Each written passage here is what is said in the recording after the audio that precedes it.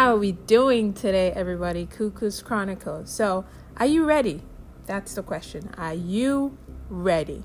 So, for the past 9 Sundays, we've been having virtual church at home, obviously because we can't go to church because of everything that's happening.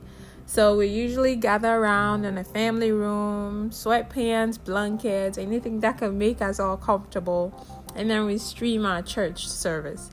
I'm not one for dressing up anyway, so this works pretty good for me. I have this red flannel blanket that someone gave me about 3 years ago as a Christmas present, and pretty much that's my best friend in the mornings. But anyway, so I think after the second Sunday, my daughter came to me and said, "Mommy, from next Sunday, I am dressing up as if we are actually driving to church, okay?" I was like, "Sure, sweetheart. I mean, go for it." So the past 7 Sundays up to yesterday, Mikhail has been showing up in the family room in her beautiful church dresses for the hour-long church services.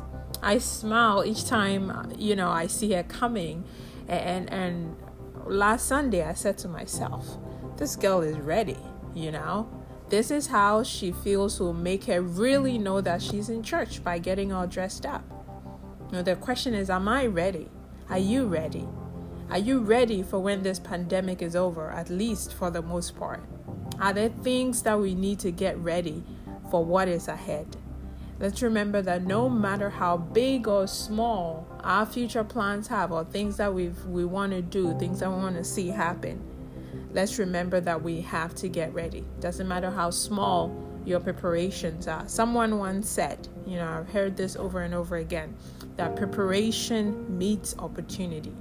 Preparation meets opportunity. So let's go. Get ready, get ready, get ready. Preparation meets opportunity. Have a wonderful week. This is Cuckoo in the house, and I'm out.